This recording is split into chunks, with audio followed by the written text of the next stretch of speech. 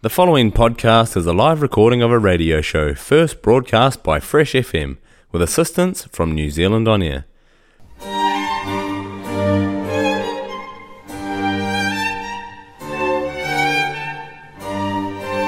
Hello there, and many thanks for joining me for another episode of Climate Matters. I'm Lindsay Wood, the Director of Climate Strategy Company Resilience Limited, and Climate Matters is brought to you by Fresh FM, the top of the South's community access radio station. Fresh FM broadcasts in Blenheim on 88.9, to Eastern Golden Bay on 95.0, to the Nelson CBD on 107.2, and across the Nelson Tasman region on 104.8.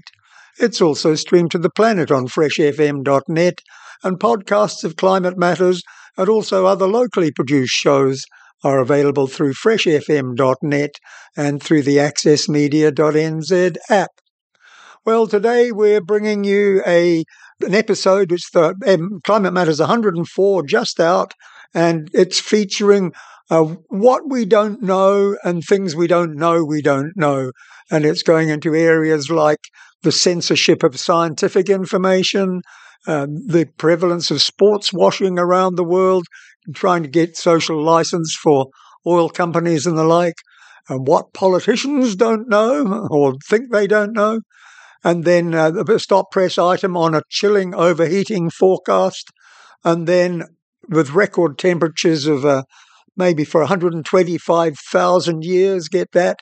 Also a little bit on COP28 coming up at the end of the month, and a little bit of a cynical take. We'll also have a hot tip as usual. No quiz question this time.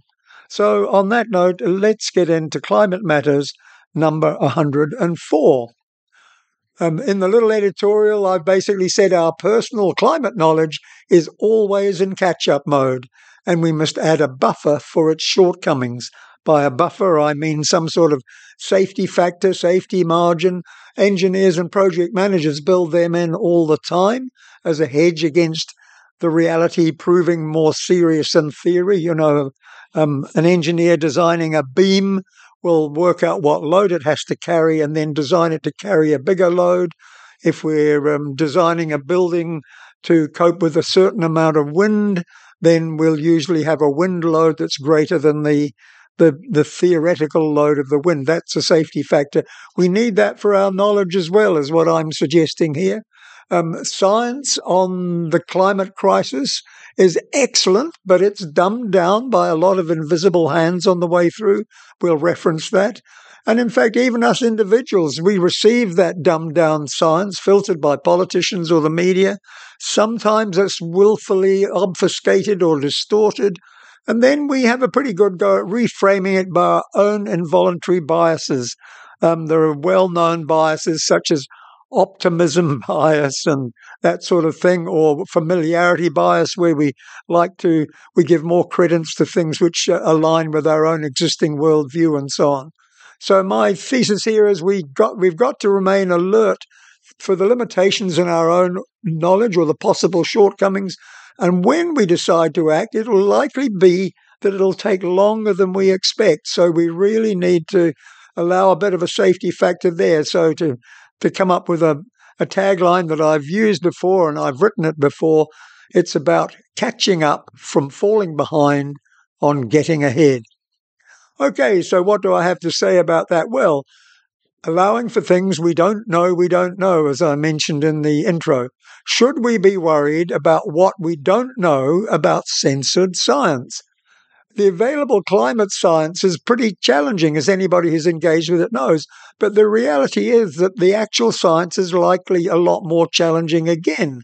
Climate Matters 100 and 102, just to take two recent examples, reference climate scientists whose compelling climate messages seem to be falling on deaf political ears.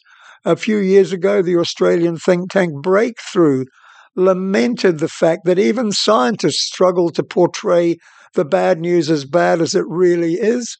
And so we've got issues such as these cropping up all the time. And the ABC, the Australian Broadcasting Corporations, recently did a report, which we'll put a link to on the website, on deeply troubling institutional gagging of scientists.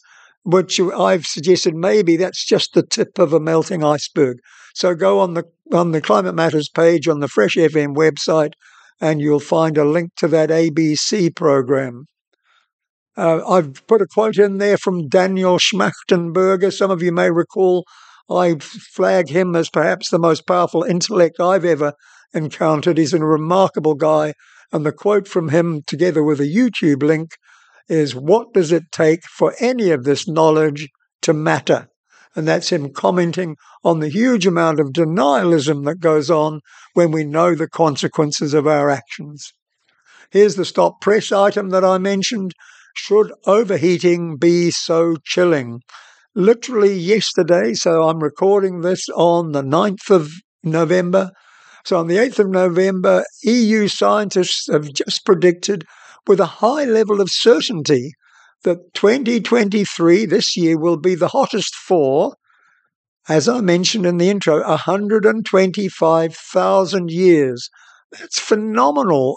When you think that humans barely existed that long ago, it was only 60,000 years ago, only, he says, that we emerged as a species from Africa and started the diaspora that's taken the human beings around the world. So twice as long ago as that, we have never experienced heat like they're predicting for this year. There will be a link to an RNZ, a Radio New Zealand program on that. And check out the off-scale. I'm reading about a graph I've got here. So I've included a chart which includes global temperature and global carbon dioxide levels and sea level rise. And they all show them peaking about 125,000 years ago and then declining steadily as we went into, for example, the last ice age, which we came out of about 10 to 15,000 years ago. And now one of the real features is that the carbon dioxide levels, and if you thought that what I just said about hottest day for 125,000 years, the carbon dioxide levels are soaring way above anything that's been experienced for far longer than that. So anyway, have a look at that graph. If you can follow the link, we'll put a link on the Fresh FM website. And so one of the things in all of that is that's why we shouldn't be building more roads, because this sort of stuff is the consequence of our driving. More roads attract more driving. We've got to find a way out of that vicious circle. Time to move on to the next item. Should we be worried about what we don't know about sports washing? There's been a lot about sports washing in the news lately. In fact, I've called it the era of sports washing. And we become unwitting partners to the oil companies, what I've called sinister maneuvers. They really are of real concern, trying to build social license. The All Blacks advertise petrochemical firm Ineos on their kit, and anybody who now wears All Black gear is probably doing the same. They also are sponsored by Ultrad, a giant oil engineering firm that specializes in oil rigs and refineries and nuclear power stations and the like. That's what our national sports team is advertising. Ineos have also just bought Manchester United, and the Arab Emirates own or host international golf, tennis and football. Manchester City is owned by an Arab Emirate. Some New Zealand cycling is sponsored by local petrochemical firms. Got that? Is that coincidence? Yeah, right. Check out a link that I've given to a Politico sports washing article on Manchester United. And here's a little extract from that. The University of Sheffield found that the Manchester City Council had, quotes, sold the family silver cheap, close quotes, giving Abu Dhabi public land at a remarkably low rate, allowing it to funnel profits into offshore entities and circumventing affordable housing regulations. And that is all tied in to the fact that that emirate, Abu Dhabi, has actually become entrenched in the Manchester's football scene. So what they're saying is you buy social license, you give them an easy ride, and yet they're one of the most damaging industries in the world. You remember that we banned tobacco sponsorship and there was a fuss about that? Well, we should be banning oil company sponsorship.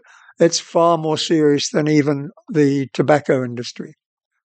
And here, just in case you wondered where that unknown unknowns quote came from, it was from Donald Rumsfeld, who's a former US Secretary of Defense, and he has quite a well-known quote which ends, but there are also unknown unknowns, things we do not know, we don't know.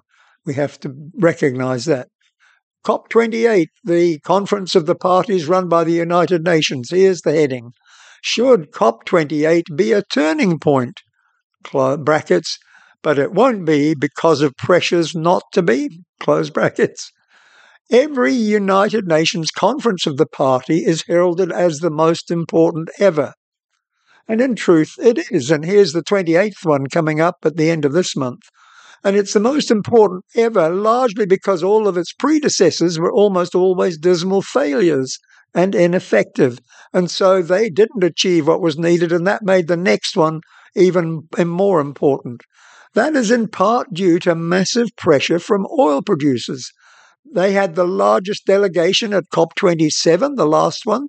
There were over 600 oil sector lobbyists, and that was more than any country had. They're not a country. There's a link to a French article there in Le Monde. It's not in French, it's in English, for anybody who wants to check that out. And this year, COP28 is hosted by oil producer United Arab Emirates. So what chance there of getting a serious take on the fossil fuel industry? Add in that the political appeal of aspirational promises is great. Politicians love to be able to give great promises, but they are averse to the resultant decisive action that's needed. And I'm picking that what we're going to get out of COP28 is our delegates returning with optimistic enthusiasm for things that turn out to be hollow promises. Here's what we're going to do, even if we don't actually intend to do it. Should we be worried about what politicians don't know about climate? So here's a little take for me on at this point in time, the exact balance of the final New Zealand government or parliament is not finalised. So we're still in waiting mode. I believe that most politicians are inherently decent, well-meaning people. They've got different agendas, but they want to do their best. And that, for me, begs the question why they espouse so many short-sighted, climate-damaging policies. It's staggering. Are they ill-advised by the suppression of the scientific info that I referred to a few minutes ago? There'll be a link to that. Remember the ABC program? Or maybe do deniers have lobbying access? There's been a lot of talk about lobbying access into government and lobbyists having easy access to the ears of politicians. Can't the politicians imagine what, quotes, even hotter years, close quotes, means? As if it's not bad enough already. Or are they so indoctrinated by obsolete economic dogma that they have their minds closed to alternatives? I hope our new government remembers that recycling does not equal climate action. For those wondering about that, you may recall the Chris Hipkins and Christopher Luxon debate, where they both said that's what they were doing for climate recycling.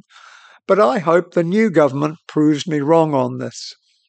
I've given a quote from a major article put out by world scientists on a warning that the issue we've got is really a behavioral issue, not a physical issue. And here's the quote.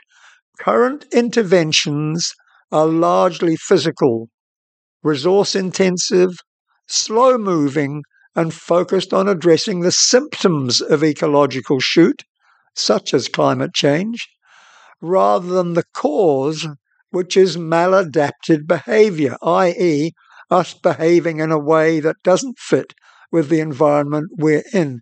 That's a very serious collection of scientists. Some of New Zealanders will know Mike Joy. Joseph Mertz is based in New Zealand as well. There will be a link to that on the Sage Publications website. So we're closing in on the end here, folks. Finally, a hotter tip for a cooler planet. I'll just first of all read you a little cartoon. It's a picture of a grown-up sitting round a campfire in a very austere situation with 3 kids, and the guy is saying, yes, the planet got destroyed, but for a beautiful moment in time, we created a lot of value for shareholders. Now to shift to the hotter tip for a cooler planet, and this is in anticipation of the impacts of El Nino and what I reported before about the stop press item on 125,000 years. This is a very serious one. Plan how you will protect your family from summer heat if the power goes down. If the power goes down, heat pumps won't work, fans won't work. In some cases, the fridges won't work. So the question is, how do you keep cool when you've got a lack of those things? Give it some thought. I'm sorry to end on a serious note. In fact, the whole episode today has been rather serious. I think climate matters is always serious, but some are more serious than others, and this was one of those. In any event, thanks for your company. I hope I enjoy it again soon, and kia kaha for the climate.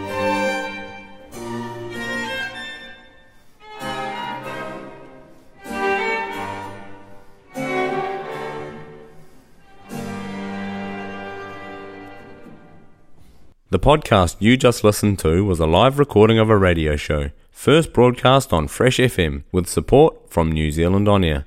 Fresh FM is a community access media station based in Te Tauihu, the top of the South Island, New Zealand.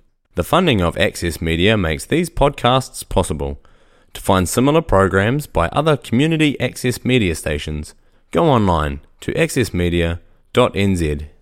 If you or your group would like to know more about how you can have a program on our station, please contact us.